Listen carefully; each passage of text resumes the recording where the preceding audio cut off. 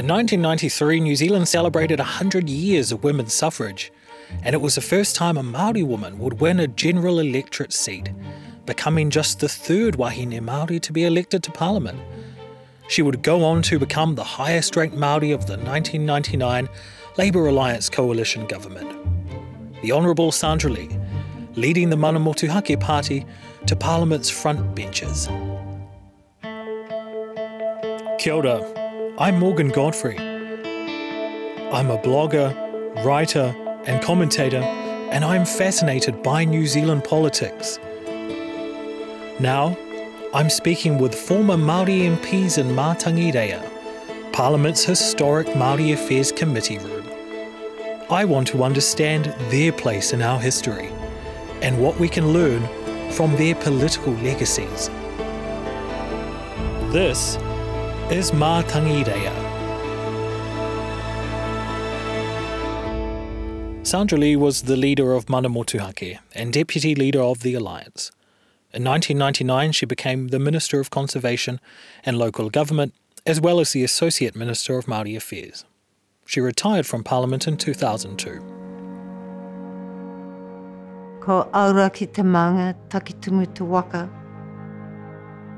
Arohura te awa, pautini te taniwha, tuhuru te tangata, ngati waiwai te apu, ngai tahu tiwi.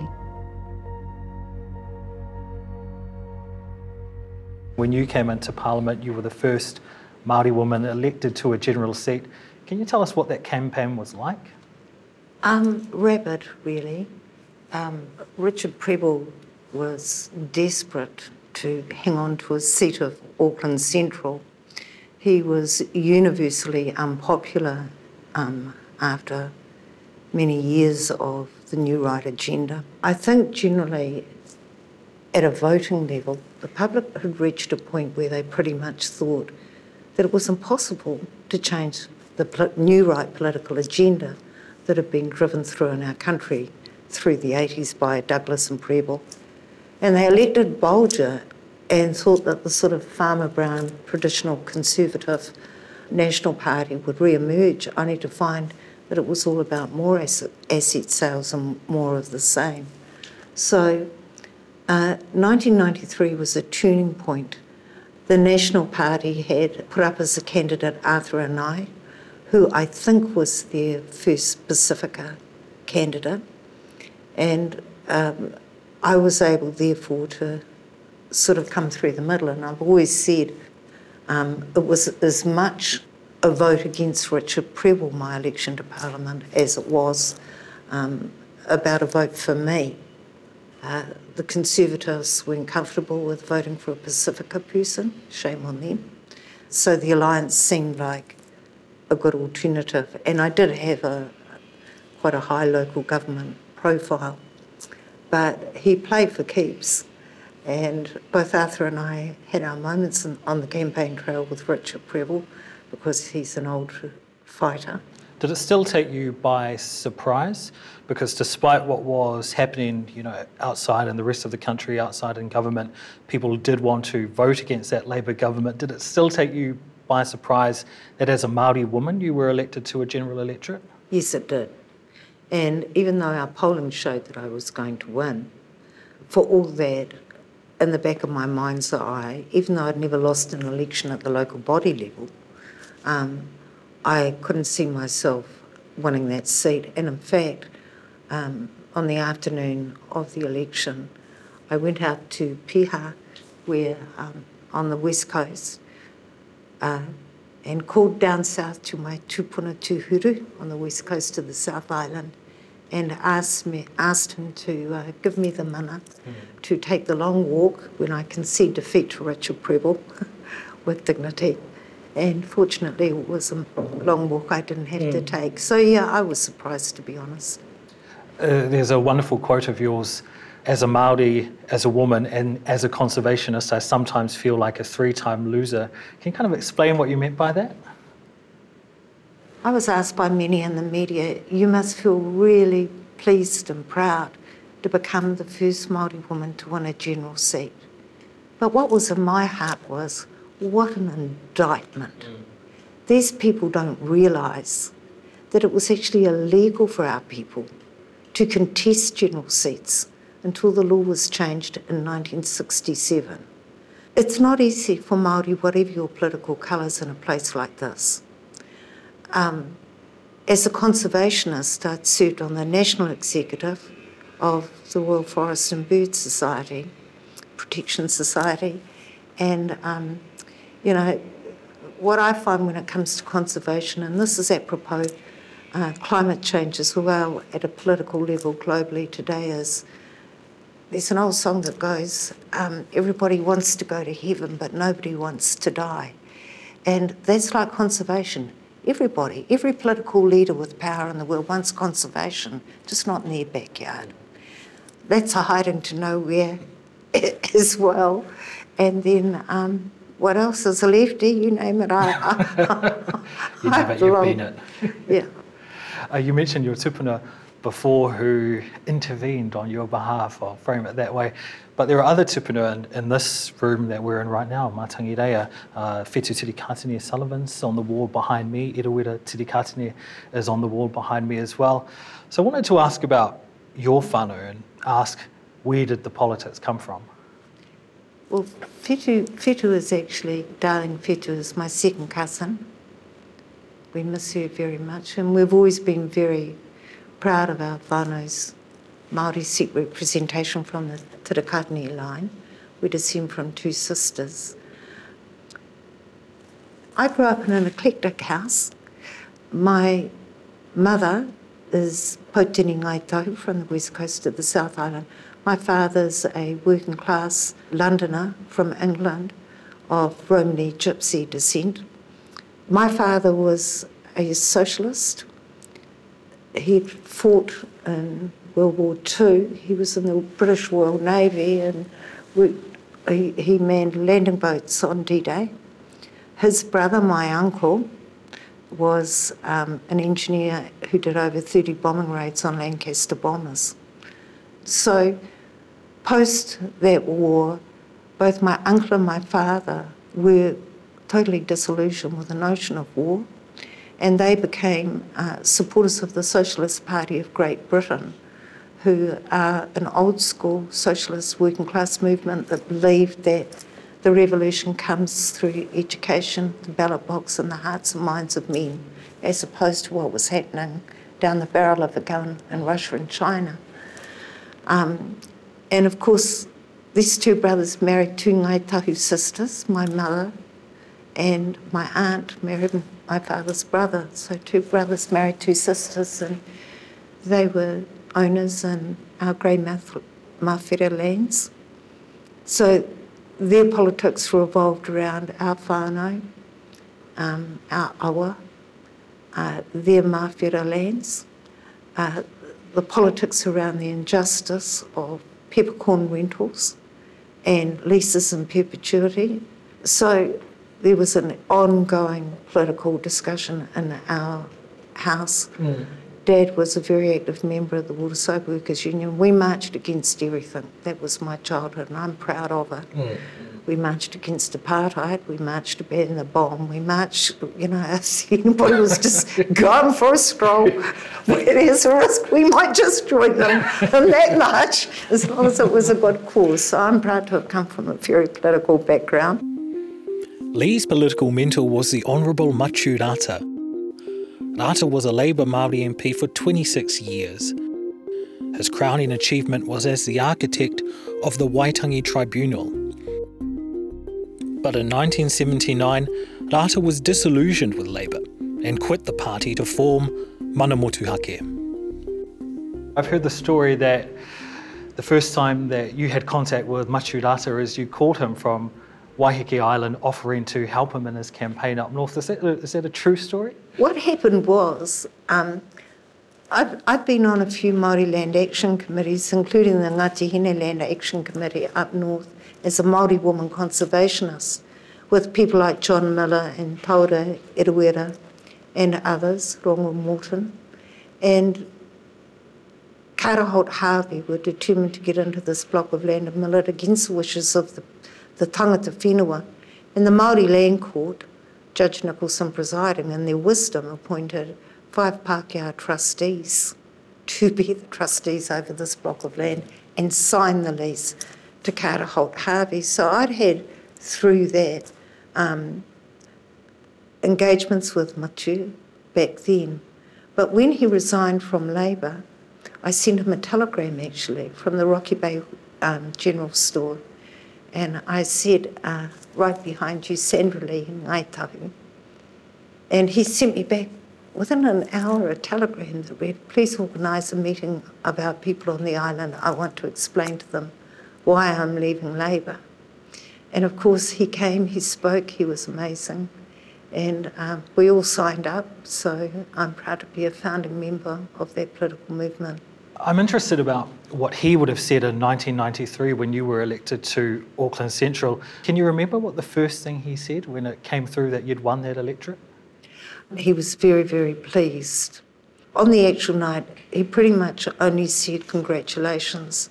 But long before I got elected, with the benefit of hindsight, I think he'd been mentoring me to come to Parliament.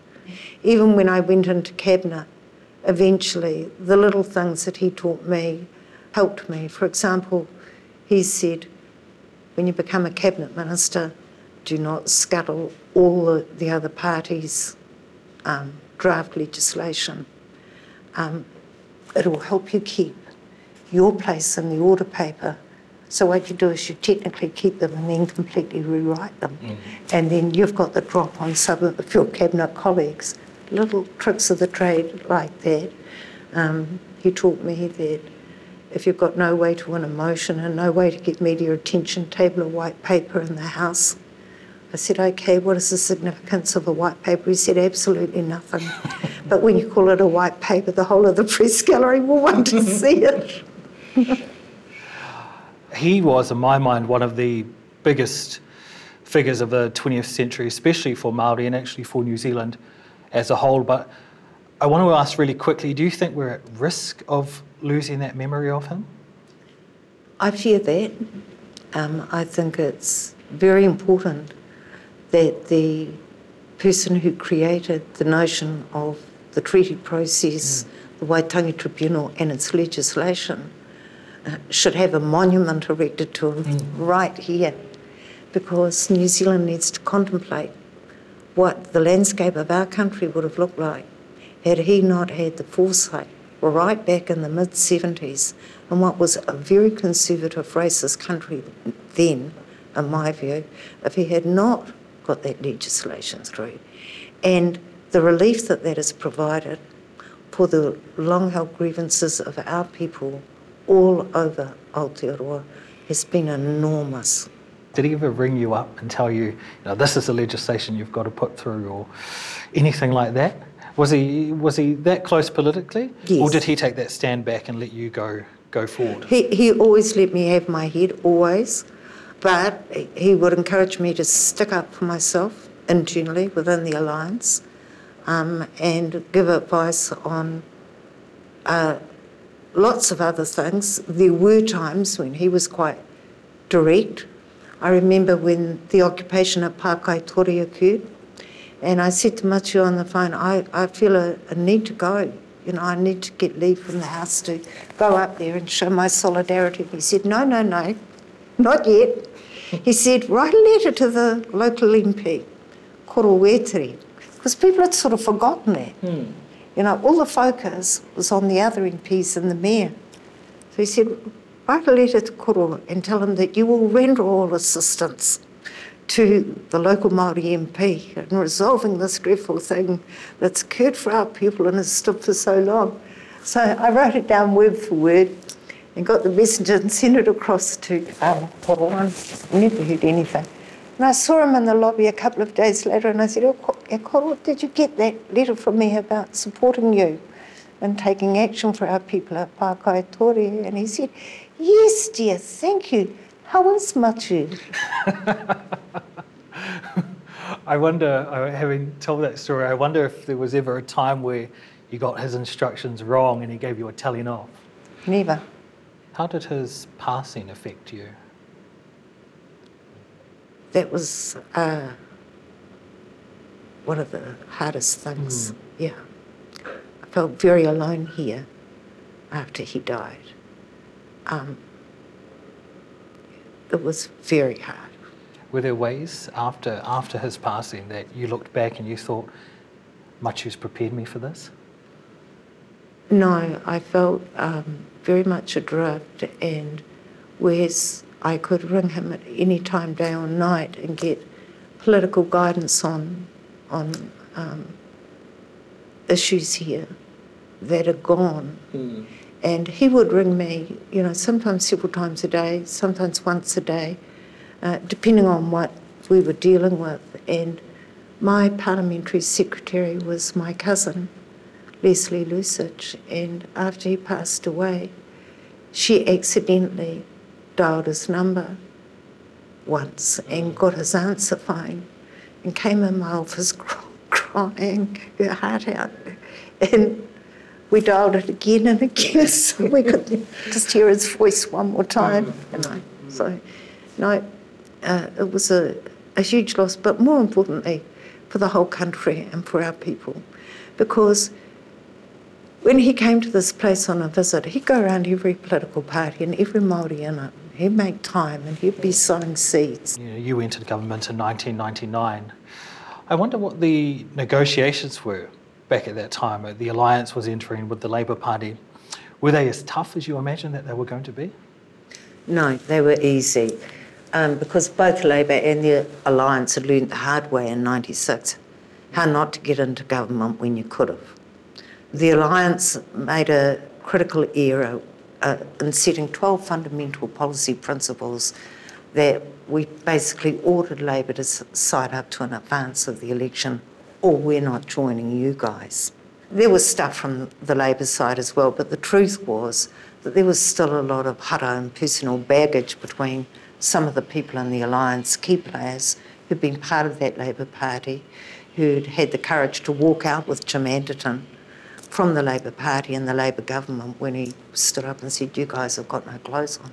The Emperor has no clothes. This new right agenda is crazy.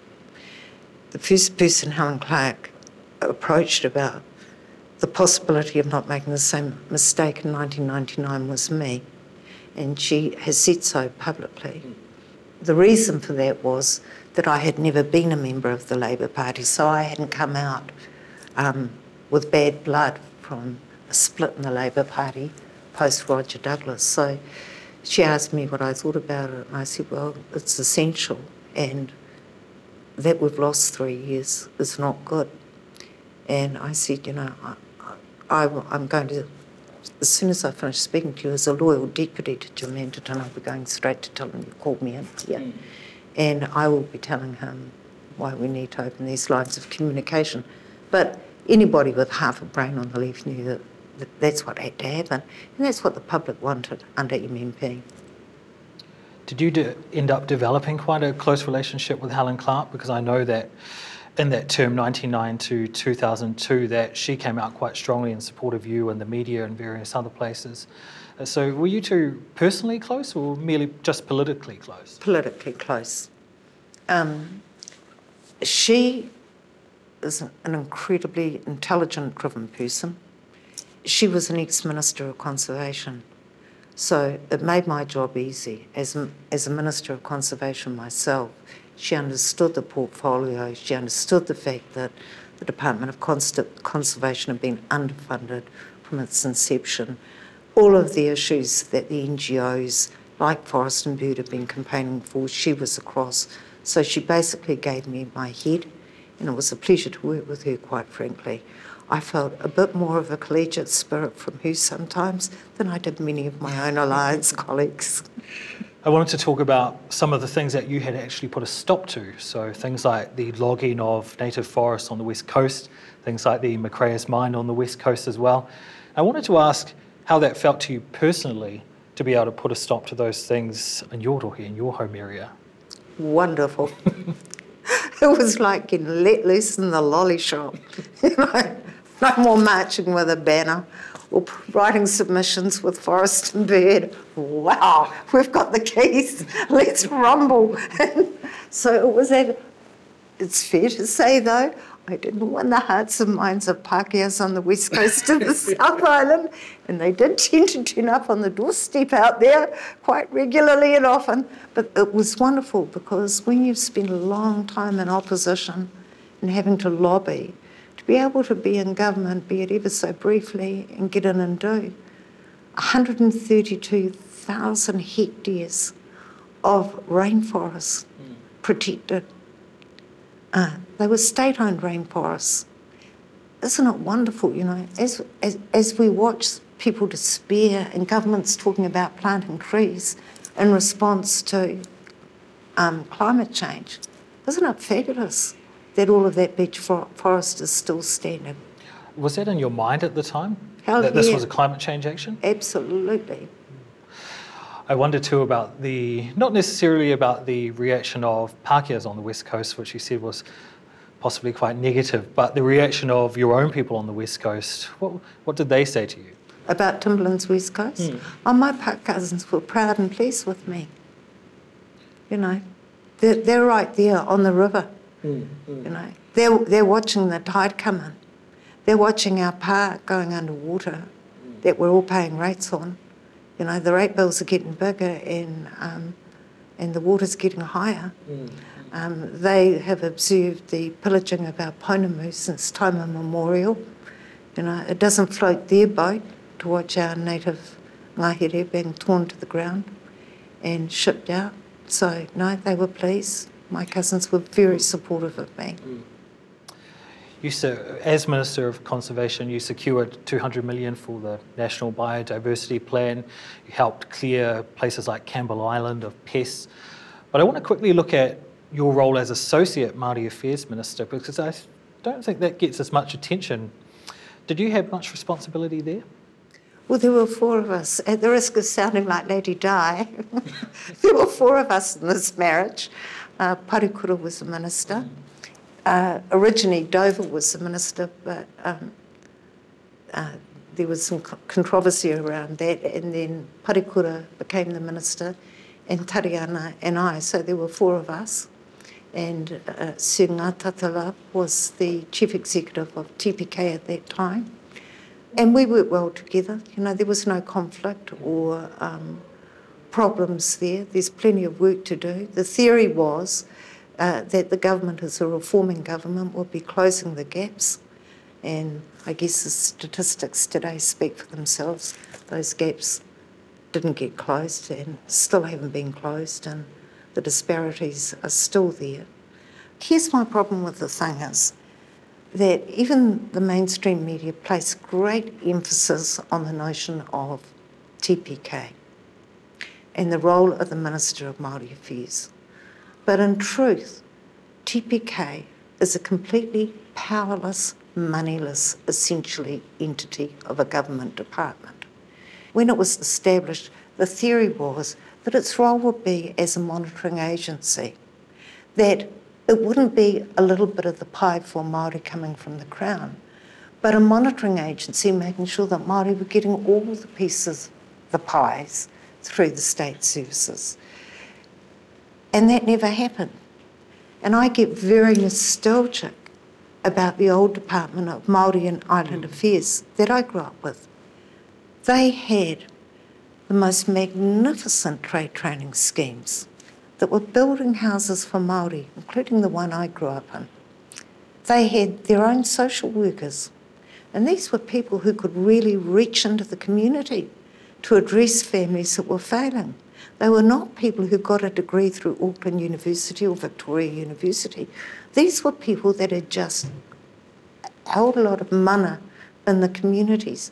And I'm all for the rebuilding of a real Ministry of Māori Development, not centred on the corporate model, but those ordinary citizens who are Māori who are out there that are overrepresented in all the negative statistics, undereducated, underfed, underhoused, those folk. I just want to take you back to the Timberlands controversy again, where you put a stop to the native of those logging trees. And I just want to ask something very particular. With that opposition, did you feel like you were being targeted as a Māori?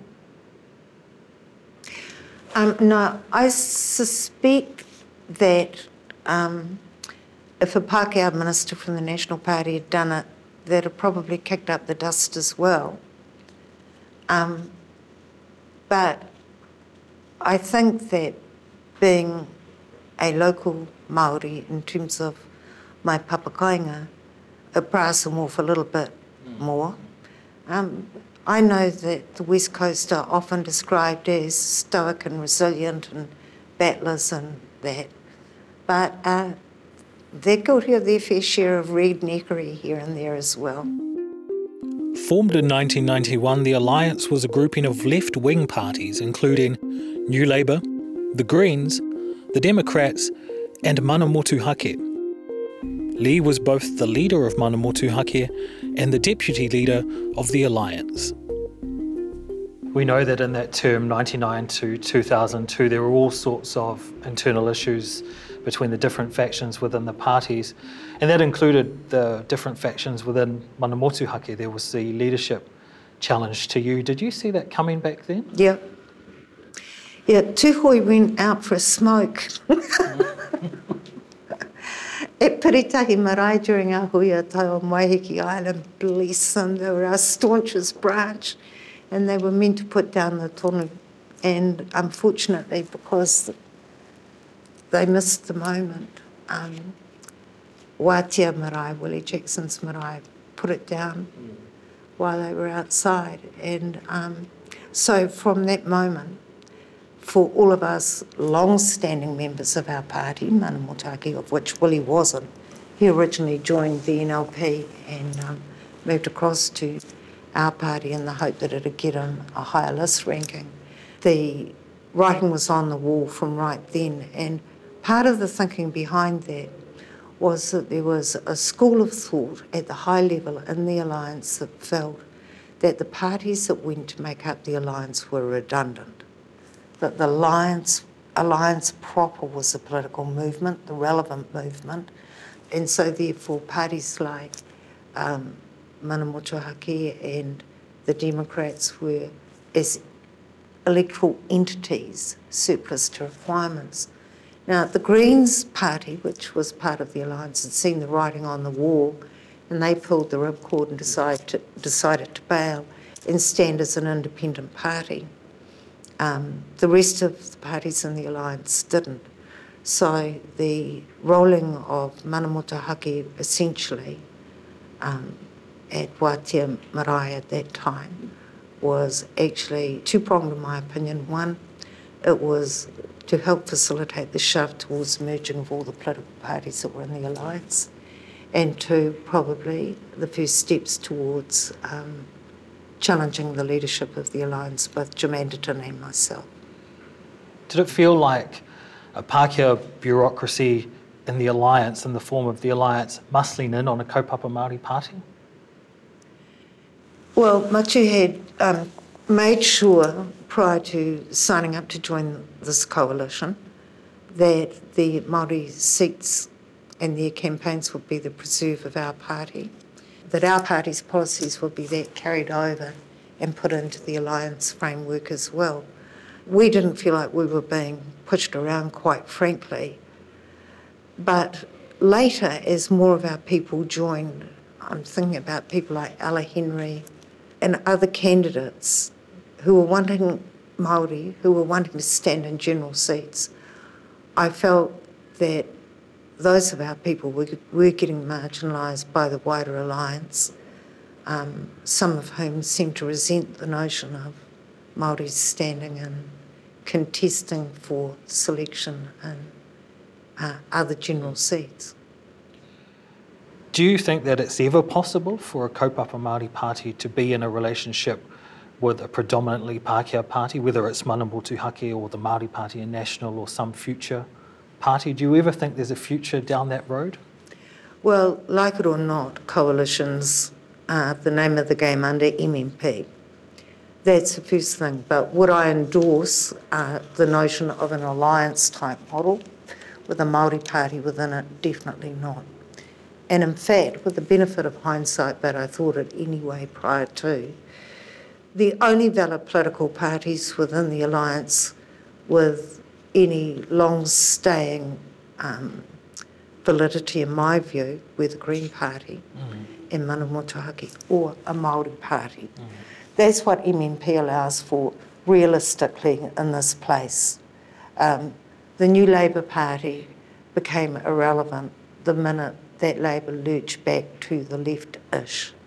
The Christian parties don't fly, and sadly, the Democratic Party, wonderful that they were good people in that movement, for all that, they've got a lot of their policies up, and anyway, MMP's changed their relevance as well. So, will it always be logical for there to be a Māori party and room for it under MMP here? You bet. Like the Greens.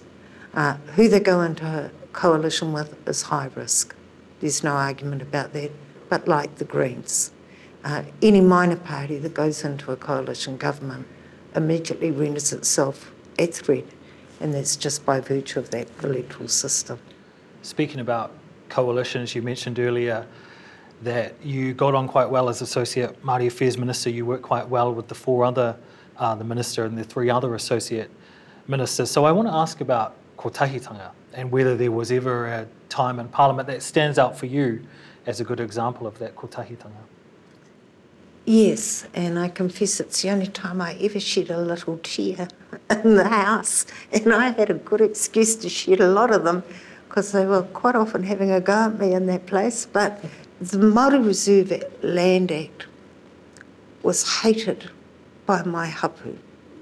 The shareholders in the Mawhira Incorporation have been ripped off since time immemorial.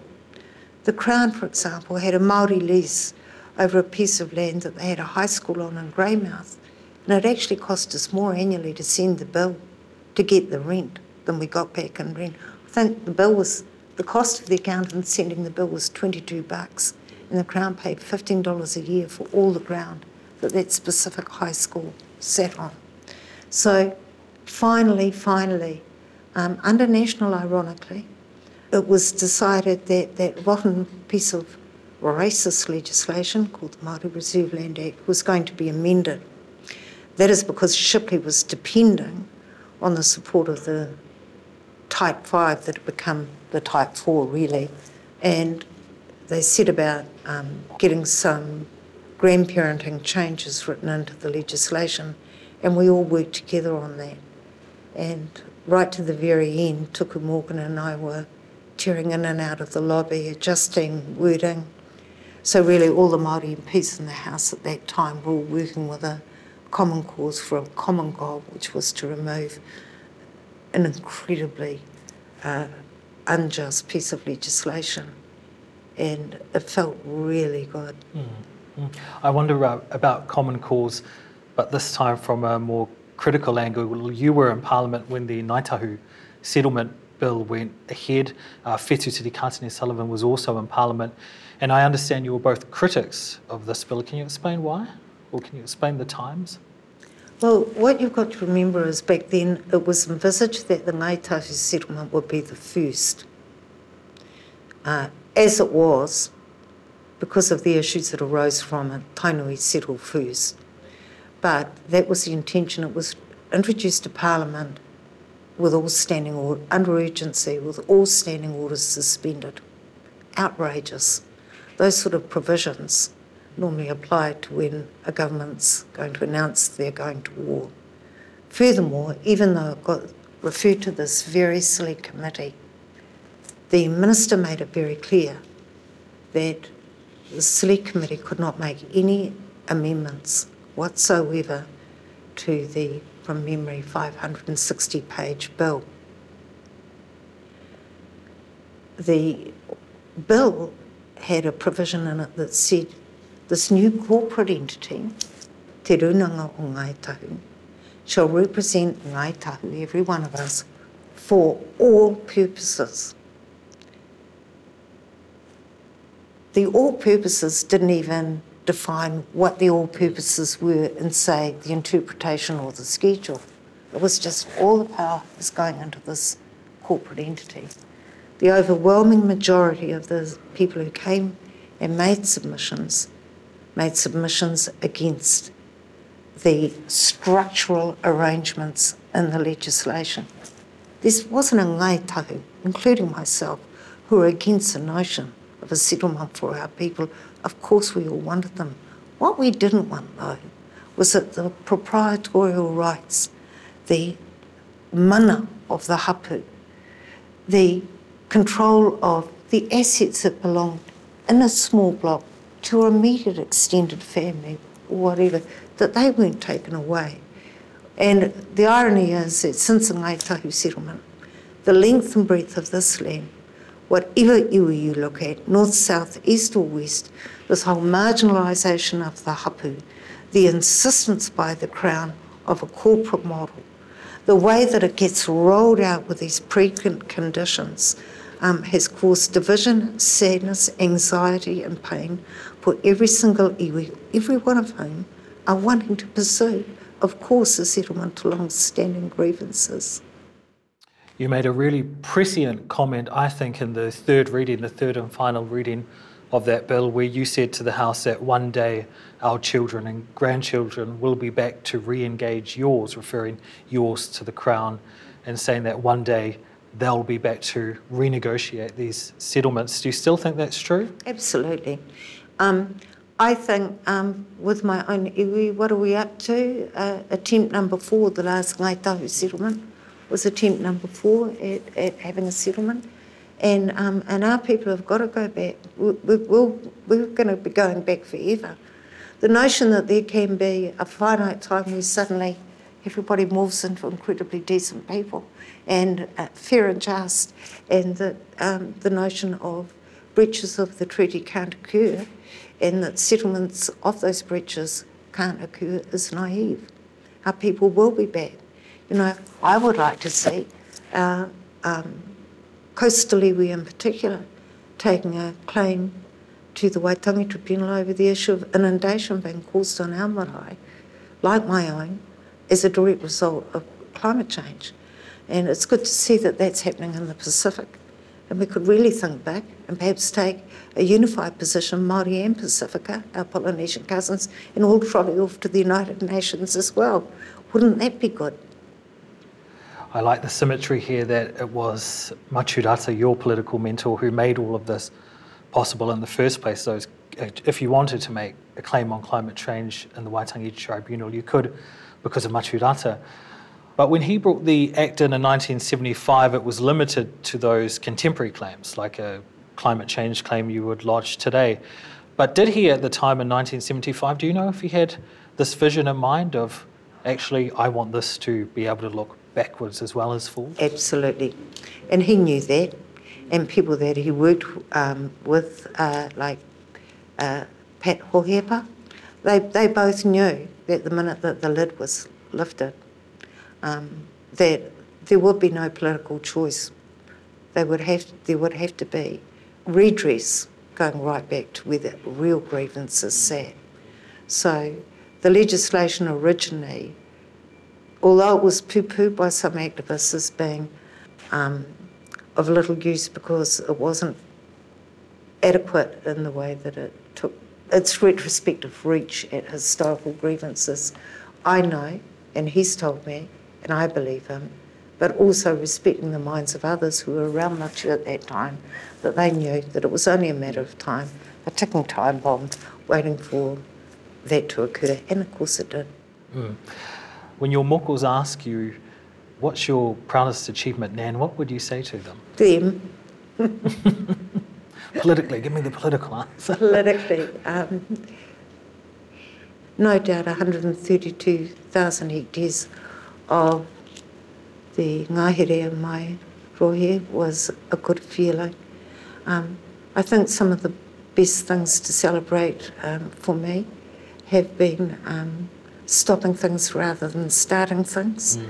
Rewriting the Local Government Act was important, especially for Māori. When I got at it, and it was a large piece of legislation, 1,000 pages long, it was so antiquated. It had rules about removing horse poop from the public roads and the regulations on setting the local town clock. It was picked up from England and dumped on Māori and the rest of New Zealand. So to actually be able to rewrite the whole damn lot of it and to put the treaty for the first time in that important and relevant legislation for our people, because it's at that council level, wherever it might be, the Bay of Plenty, Hokitika, wherever it is, that's our people's first interface quite often.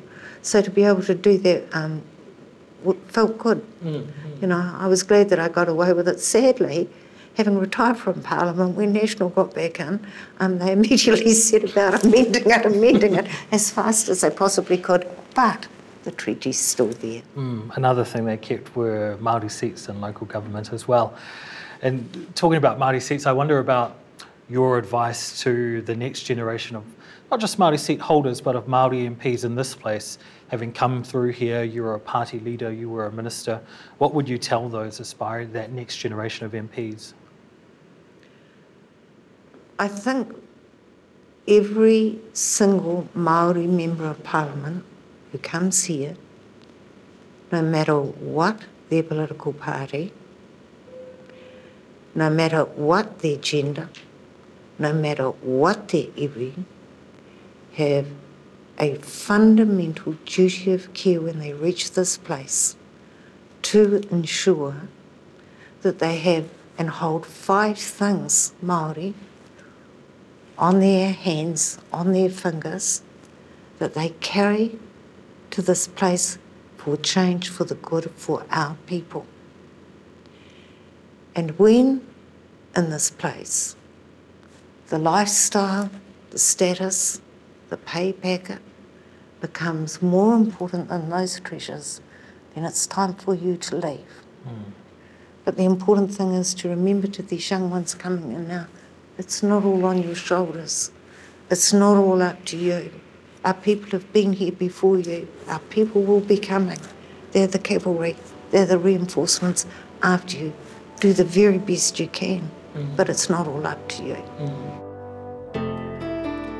You've been listening to Mātangi Reo with Morgan Godfrey. This podcast was made possible by the RNZ New Zealand On Air Innovation Fund. Music by Audio Network, sound recording by Craig Mullis, audio design by Reed Audio Limited, edited by Chris Anderton. Mātangi Reo was commissioned by Kay Elmers for RNZ. Shannon Honui Thompson is the Kurahotu Māori. Executive producer, Carmen J. Leonard. Mātangi Reo was produced and directed by Annabelle Lee Mather and Mihi Narangi Forbes.